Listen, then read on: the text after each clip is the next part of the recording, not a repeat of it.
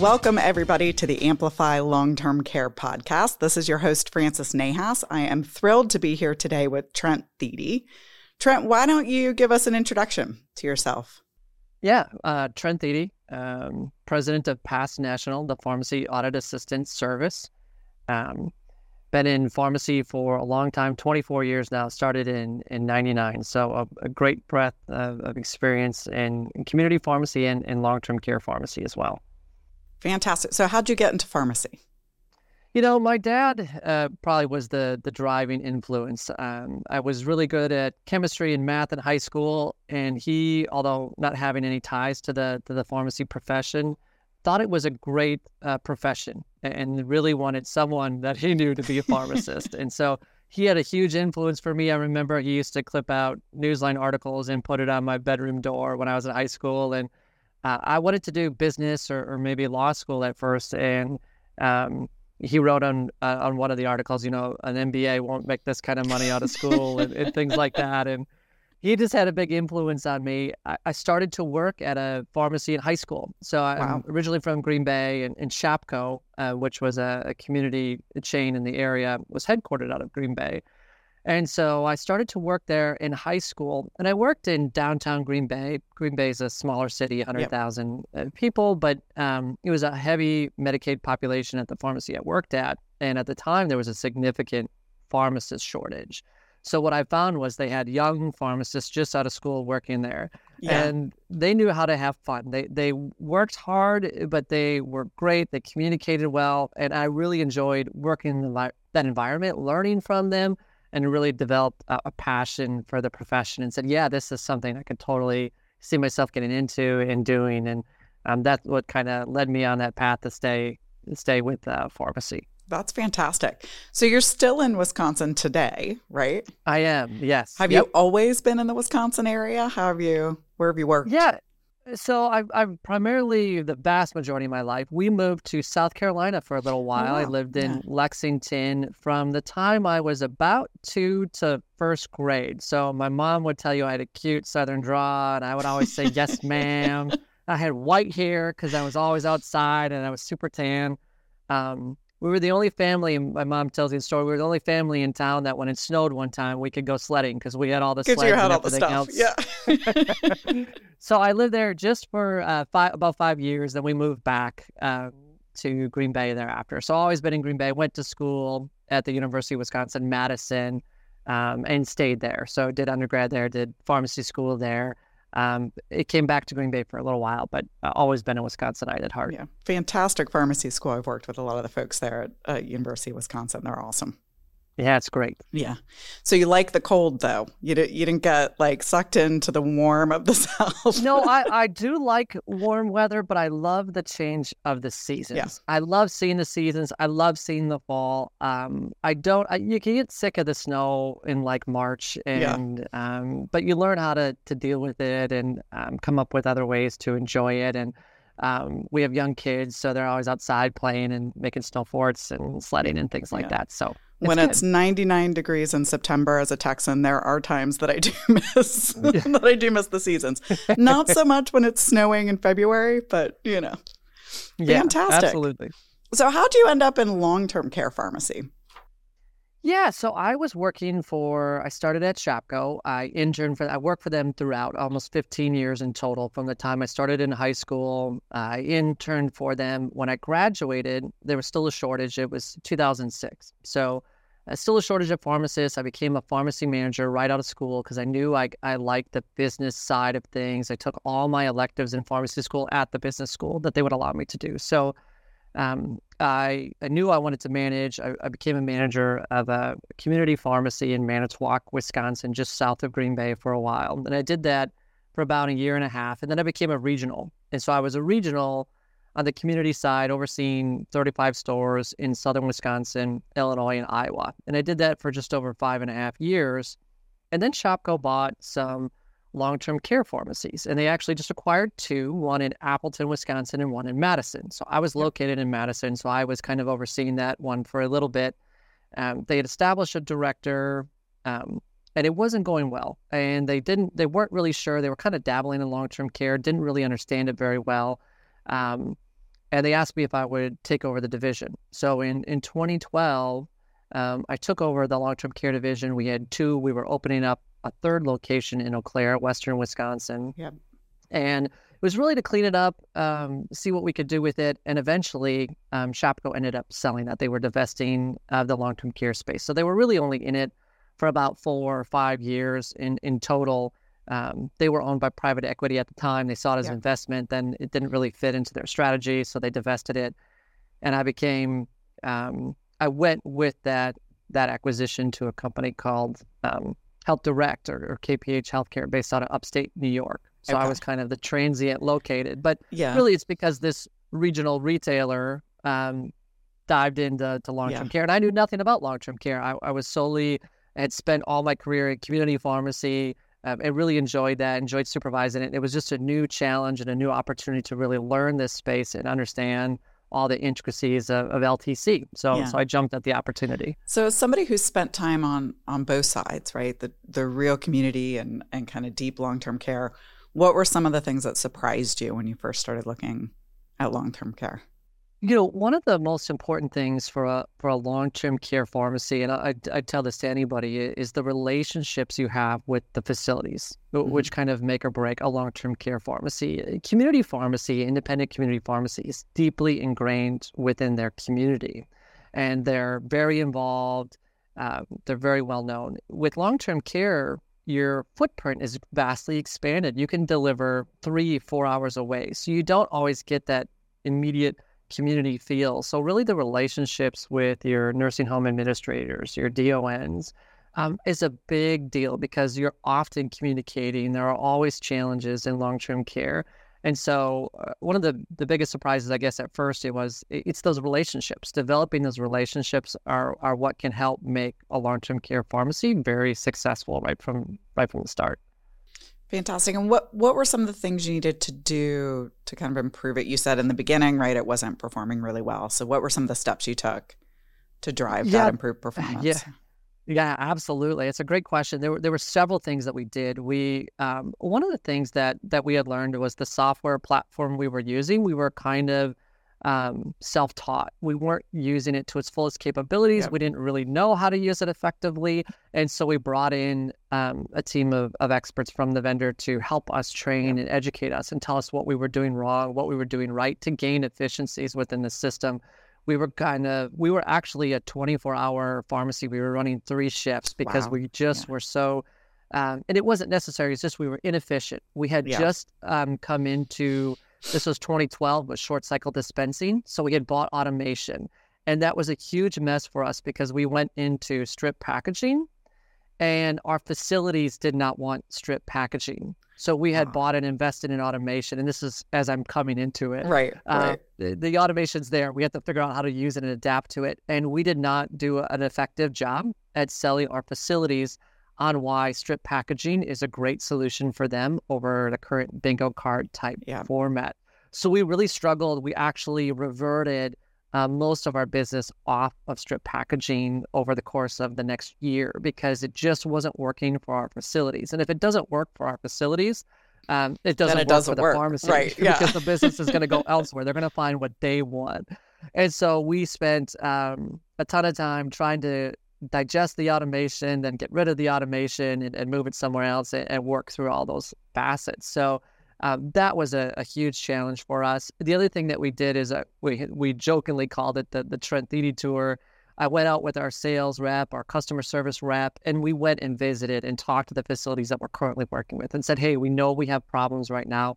We're working to clean these up. Give us an opportunity. We'll show you what we can do. And we're investing in making things right. We had to bring in more personnel at a time. We actually had to run further into the red to make things right before we could kind of right-size the ship and gain all these efficiencies. So developing that rapport and those relationships and being able to put a face to the name and making sure that I was accessible to help them, the facility, with whatever they needed if they had a problem. And we ran more stat runs. We did a lot of things from a service standpoint while we were struggling to make sure that we could retain the business and then eventually make it more efficient and more profitable.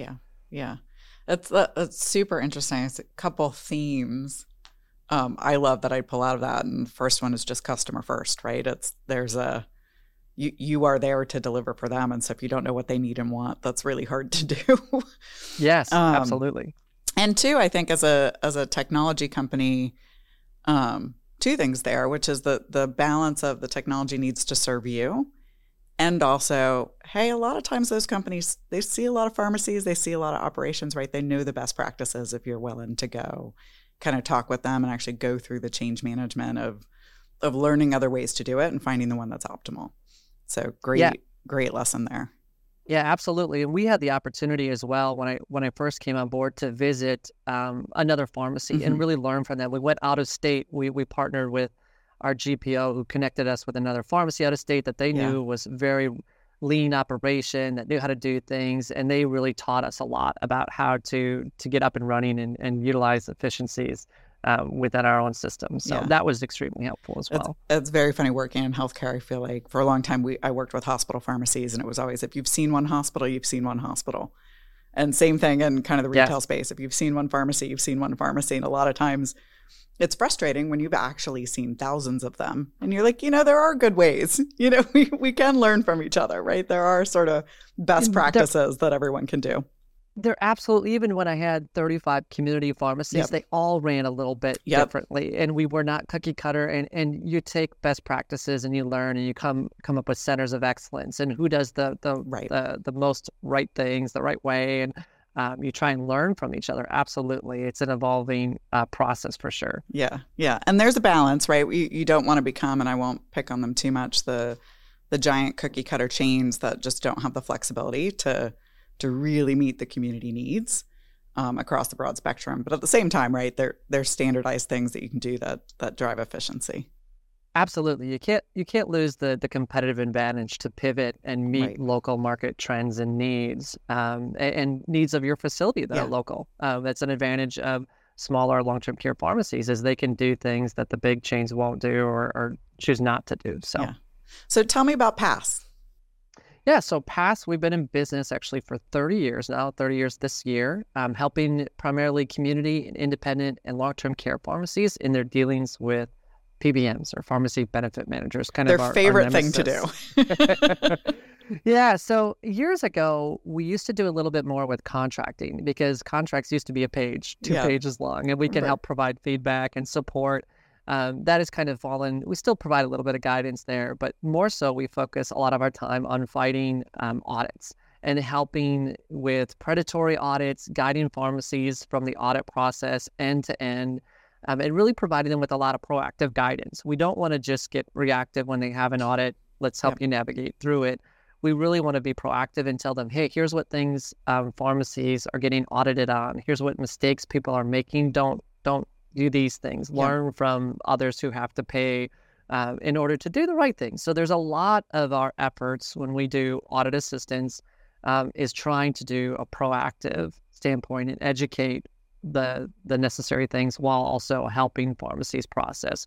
We work with more than 5,000 pharmacies across the U.S. So we have members in all 50 states and Puerto Rico. We have myself as a pharmacist and 4 other pharmacists on staff and a host of technicians that all day long we're reviewing audits. We see about 1,000 audits a month. So all of that is built and we learn from each audit. We do data analytics and gather intel to help educate and provide assistance to pharmacies of all kinds to navigate those processes, whatever kind of audit it might be, whether it's on-site or desk or things like that. Yeah. So that was our core service. The name PASS came from that.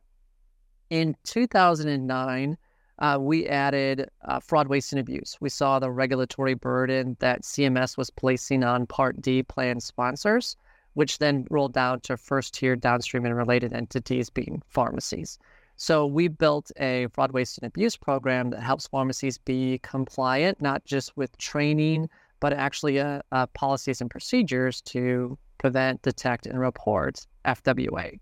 So we have a program that helps guide pharmacies through that. They answer questions about their pharmacy. And we often write articles and educate people on what kinds of things happen in the environment, what to do, what not to do, what to be aware of. So really we have 2 kind of core service offerings that we do. So picking on the audit one first, what are some of the things you see most commonly that you would tell long-term care pharmacy today, hey, you ought to be paying attention to this if you're not already? Yeah, it's a funny thing. When I first came to PASS, there was an inside joke that it's like long-term care is different because it is so different. And really, a lot of our staff here have never had the experience of working in a pharmacy to truly understand and appreciate what does it mean to be in a long-term care pharmacy. And so LTC is different. It's very different than community pharmacy. It's very different than what a lot of patients come to expect when they think of a pharmacy and walking in to get a refill. Yep. And so there are a couple of components that LTC pharmacies face when they get audited, because auditors often also struggle with those same challenges. They don't understand the space. They don't understand LTC orders. And so they're very lost when it comes to that. And that can be to the detriment of the long-term care pharmacy because they're used to auditing, let's say, community pharmacies, and then they audit an LTC pharmacy and it doesn't fit round peg in a square hole. It doesn't fit. And so then they're going to mark it discrepant or flag it for potential recoupment.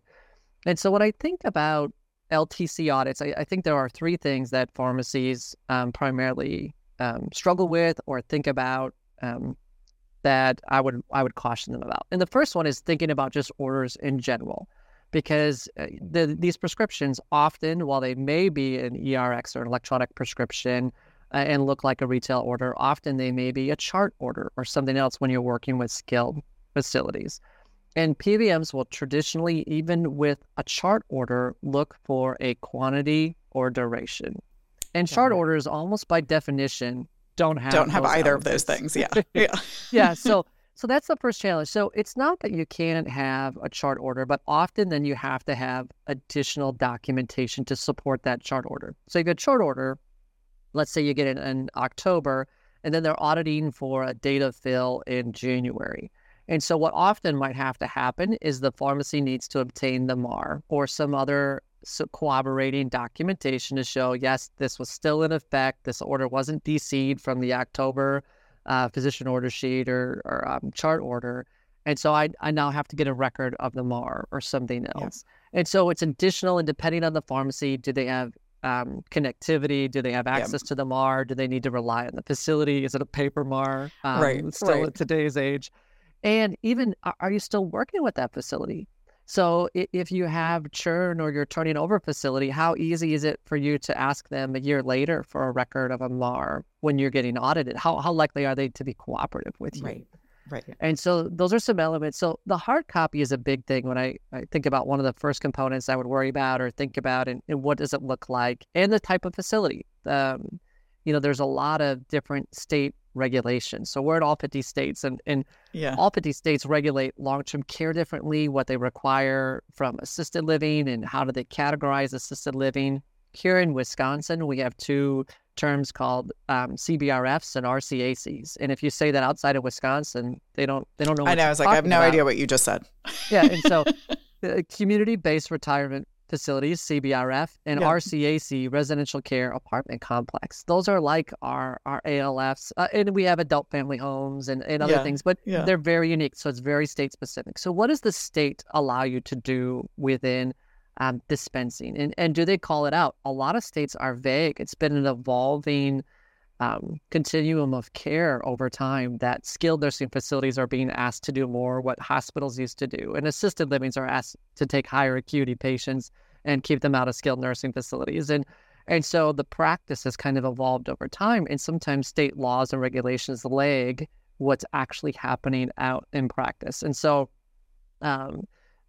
what does your state allow you to do is often important when it comes to an audit as well, and defending against an auditor who doesn't think this order is valid or this patient really should have had that. So first thing is the hard copy. The second thing that's different about LTC pharmacy with audits is signature logs. So in community pharmacy, of course, the patient presents, they'll sign, or if you're delivering, they may come to the door if you're doing that, or if you're mailing, there's some components there. But with signature logs, you're often delivering to a facility, of course. And so depending on the time of day or typically time of night, if you're running a nightly run, I had some orders that would get at the facility at midnight or 1 o'clock in the morning. and you have one person or hopefully somebody answers the door to let you in to sign for the drugs. But signature logs, not only having a facility address and some of the basic components needs to be signed. During COVID, we had this waiver, right? During the public health emergency, you didn't have to have a signature. The PBMs had waivers in place.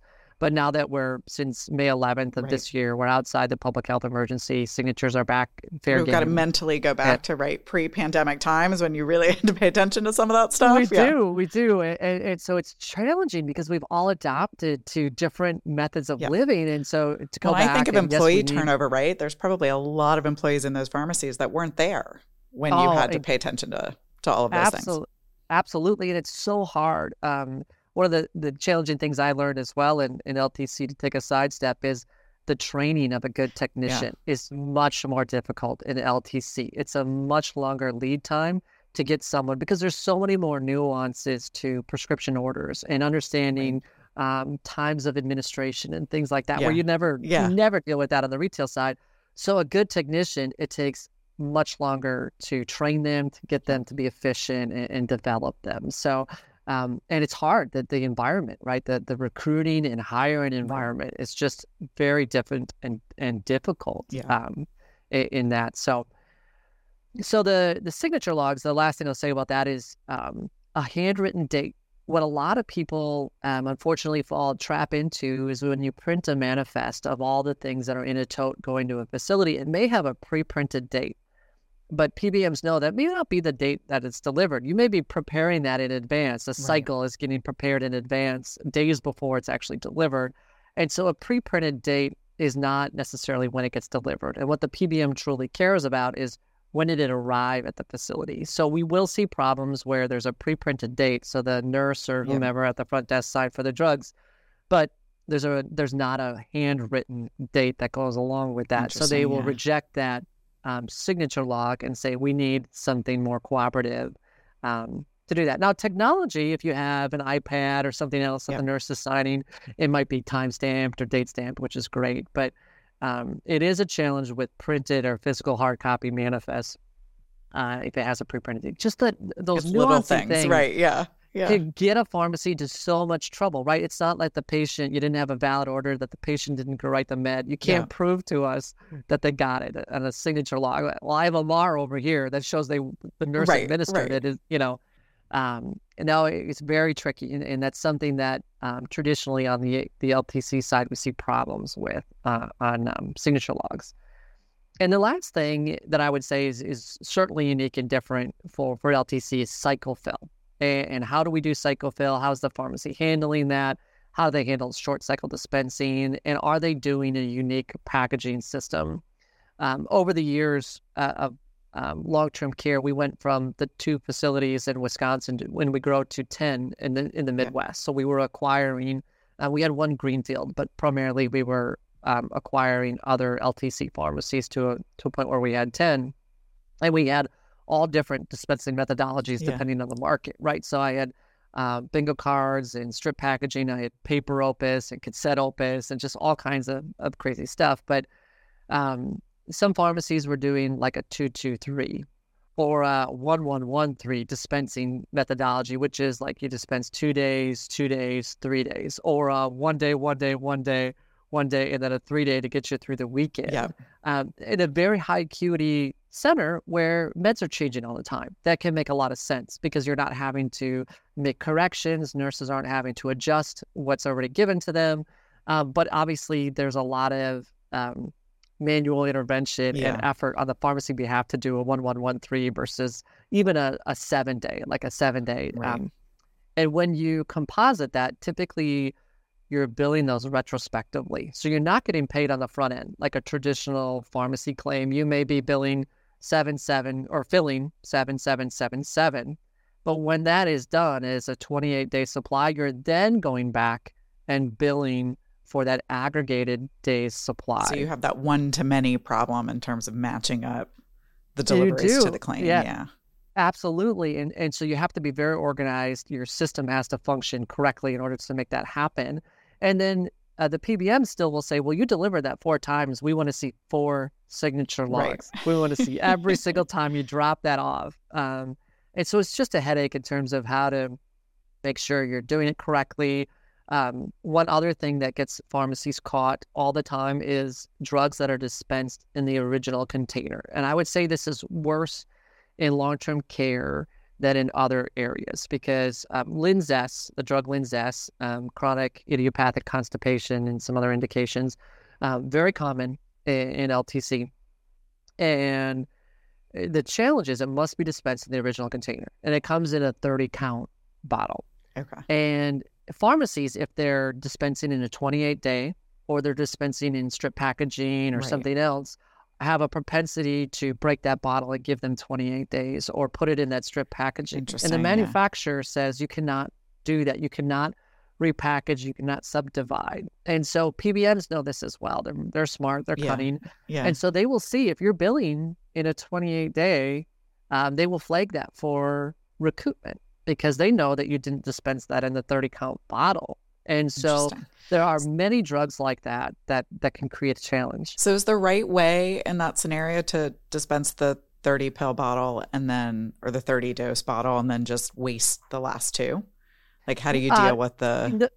Yeah, you'd bill it as a bulk, and you wouldn't waste the last two. You'd bill it as 30 for 30, 30 in theory. 30. And the challenge, what nursing homes don't like, and I'll tell you from experience, is that becomes a bulk item in the med cart. Yeah. Well, and then it's off cycle. So they're used to managing to the 28 days, and then they have this random sort of extra two that go into the next.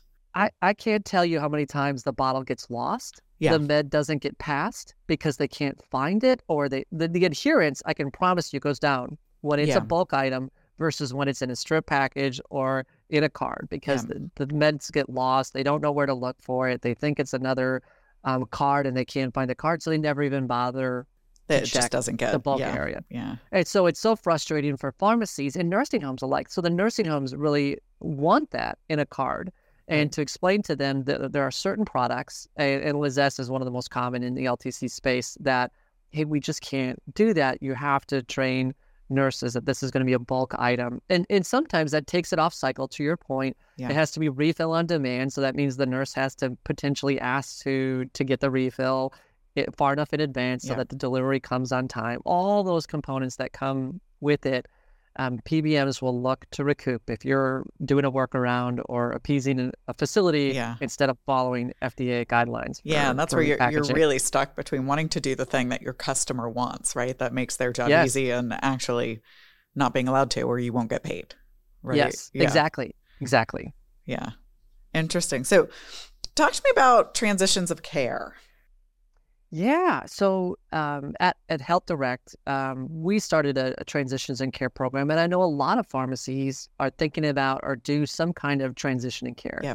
It's a very big thing with Medicare A patients when you're working with typically a skilled nursing facility that has a lot of rehab. A lot of skilled nursing facilities invested in rehab because that's where the money is get rehab beds, get your Med A beds to drive profitability for a skilled nursing facility. So some of the skilled nursing facilities I worked with had beautiful, glorious,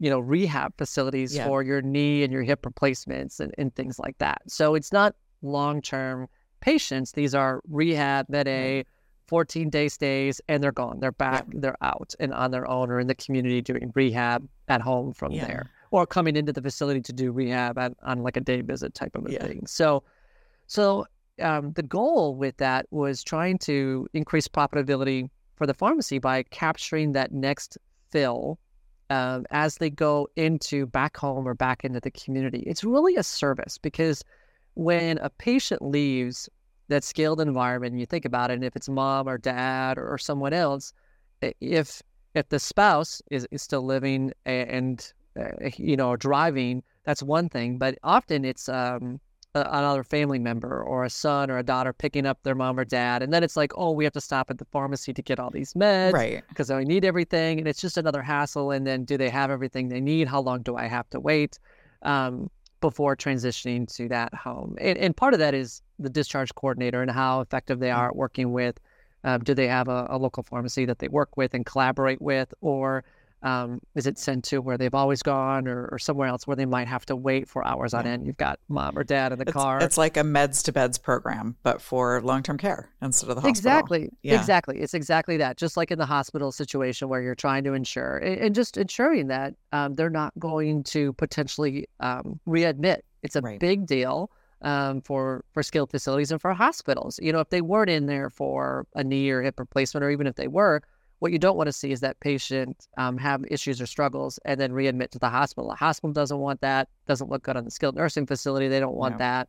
More so with like a congestive heart failure exacerbation or something like that. But regardless, nobody wants to readmit. And one of the things that you can do is this transitioning care, make sure they have their meds available, right? And so that at a minimum, and we would get orders, deliver the meds in advance of discharge, and then give them an iPad to have a consultation with a pharmacist. So we were consulting them and talking to them about their meds, making sure they understood from the pharmacist's perspective.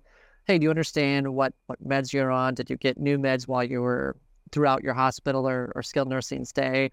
Different conversations based on disease state and situations. But of course, ensuring that they had the most challenging thing with this transitions in care or a meds to beds program is ensuring like last minute orders. So antibiotics, if they're converting from an IV to a PO or a IV to an oral med, if they're on warfarin and there's some tinkering with dosing, or they're waiting for that last INR to make a dose change, or if they have some controlled substance pain medications that they're going to go home with, having a physical hard copy. Because when you're doing a transitions in care program, those orders should look like community pharmacy orders. They're going to look like your traditional orders, and you're going to bill them differently and indicate them differently. But it's a great service. Facilities love it, right? Yeah.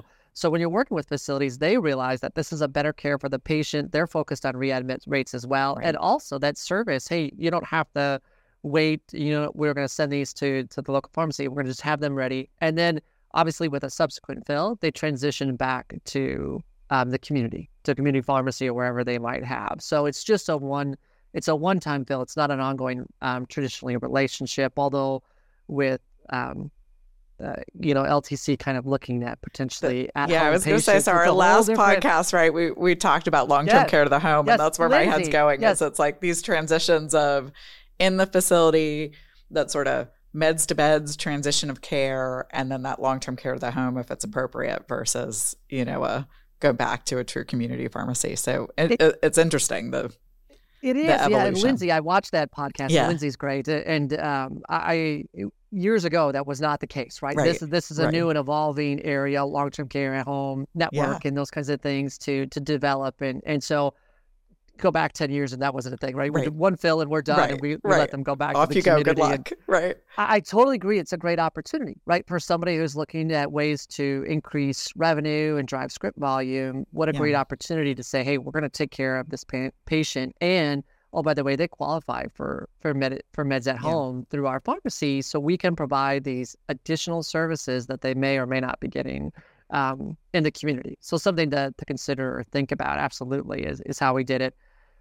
One of the tricky things about transitions in care is always the billing Medicare A when they're in the facility versus D, Part D, when they're out of the facility, because you cannot bill for those meds before they're discharged, the day of discharge. Because the day a patient is discharged, that facility isn't getting paid. The facility traditionally wants them, the sooner they're out, not the better, but they're not getting paid anymore.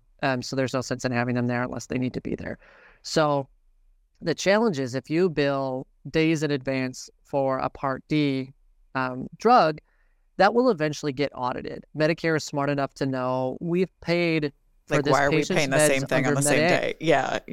We're paying twice, and so they're going to recoup that. Even if it's just the day before, that whole claim, they don't look at one day. They say the whole claim, you shouldn't have billed that on that day. We're going to recoup that full amount. And so it's a huge contention to, one, you have to know, are these drugs even covered by the patient's formulary? I'm going to run into an issue to make it a smooth transition home. All of a sudden I get a non-formulary drug. So ensuring that the A versus D and making sure that the patient is truly discharged or going home the day you bill those meds is an important component of a transitions in care program. So it's interesting. So it's there's a logically it makes sense from a patient care perspective, and yet from an actual delivery perspective, there's a whole lot of things that are very different from your standard long-term care delivery, right? When and how you're billing, making sure you're timing that correctly, checking new formularies. But you're in a unique position of sort of knowing the history of that patient and what they've been on. Yep, exactly. And it's a great way, I think, for a pharmacy that's interested in doing that to capture existing business, depending on your market and your community and where these patients reside. So. Yeah, super interesting. So what are some things, or is there anything that you would say, hey, if we're talking long-term care, we've got to talk about X? Well, I would be remiss if I didn't talk a little bit about some potential like FWA areas or concerns that I always have when I think about long-term care pharmacy and areas where there are problems, or I see LTC pharmacies getting into problems. And one of the biggest things is in the credits area.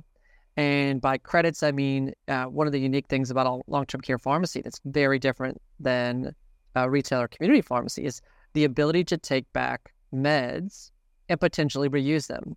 Now, that's state-driven, but most states will allow for reclamation where you can reuse meds that were always under the control of a nurse, that are blister packed or unit dose, not commingled. So they're just single unit dose product. And the potential for reclamation, it's a big deal on the Med A side because the facility is paying for those drugs. And if they don't need them any longer, if you dispense 30 days, but the patient's only there for 14, can you give the facility credit for the 16 days that they didn't need? For facilities that, to be clear, operate on pretty razor thin margins, right? These aren't organizations that are operating with really wide margins and have lots of money to waste.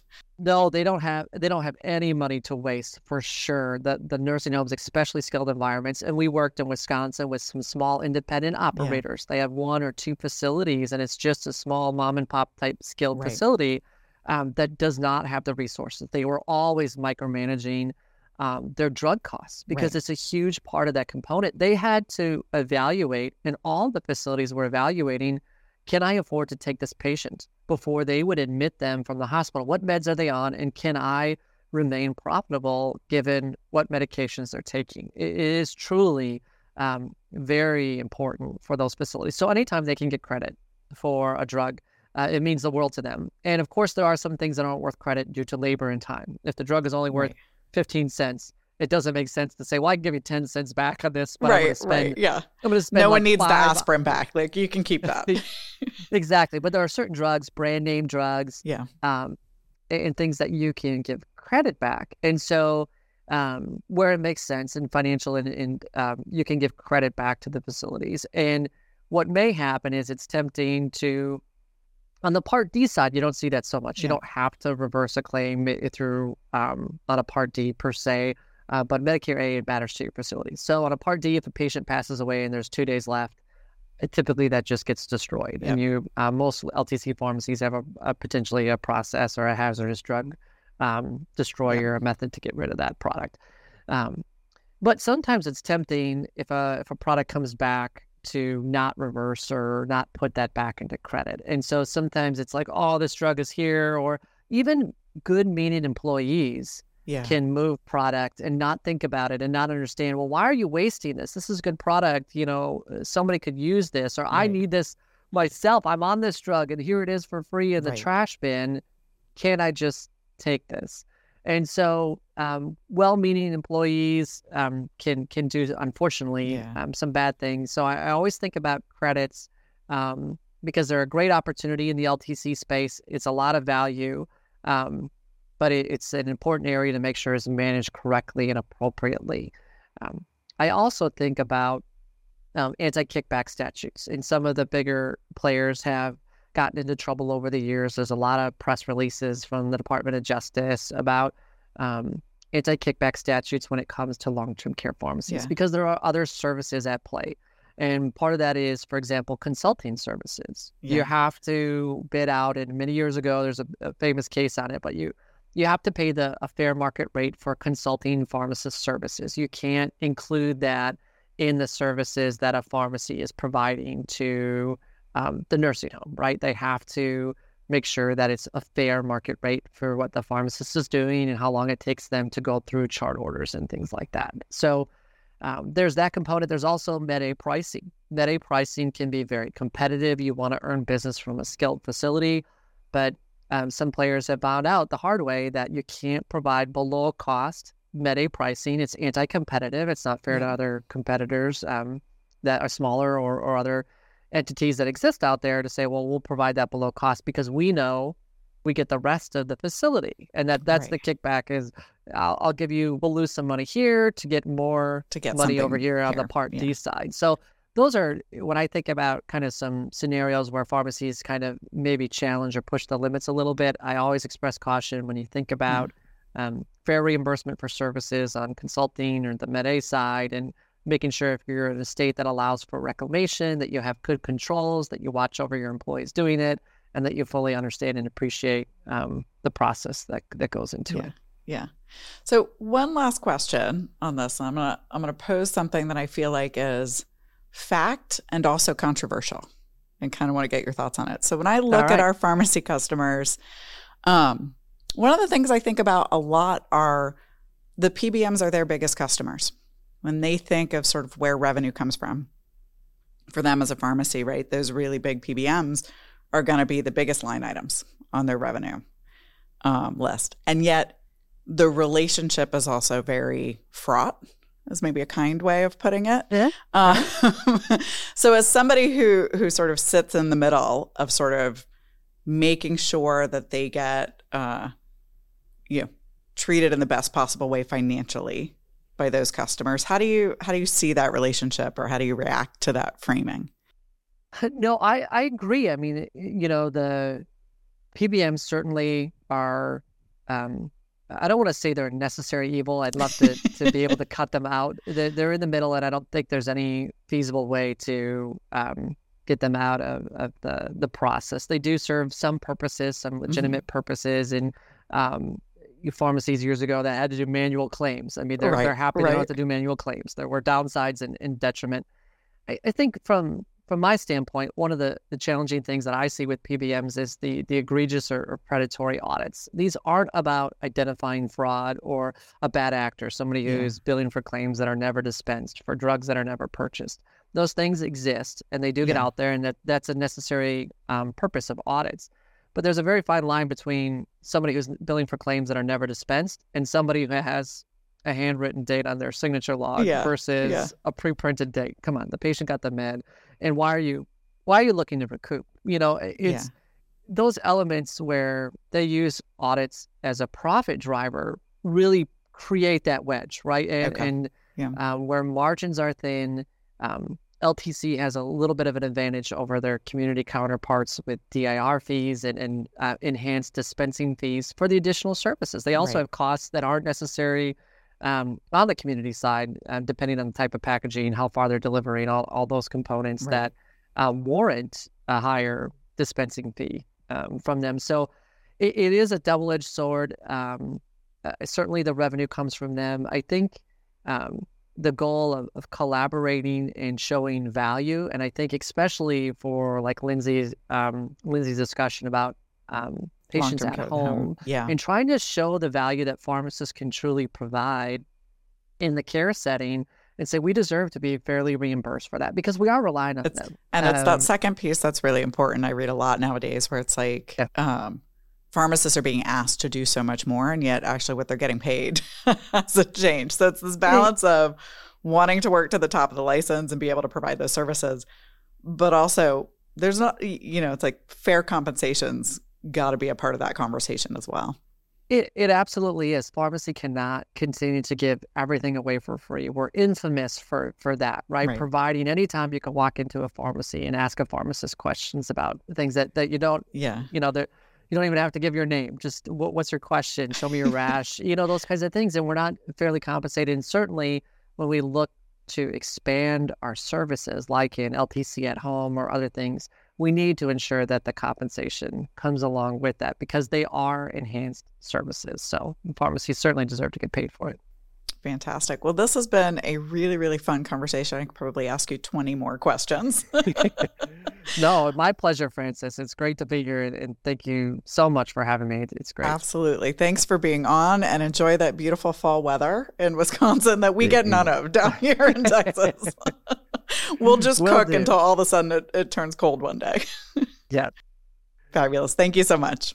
Yeah, my pleasure. Thank you. And thanks, everybody, for joining us on our Amplify Long-Term Care podcast. We'll see you next time.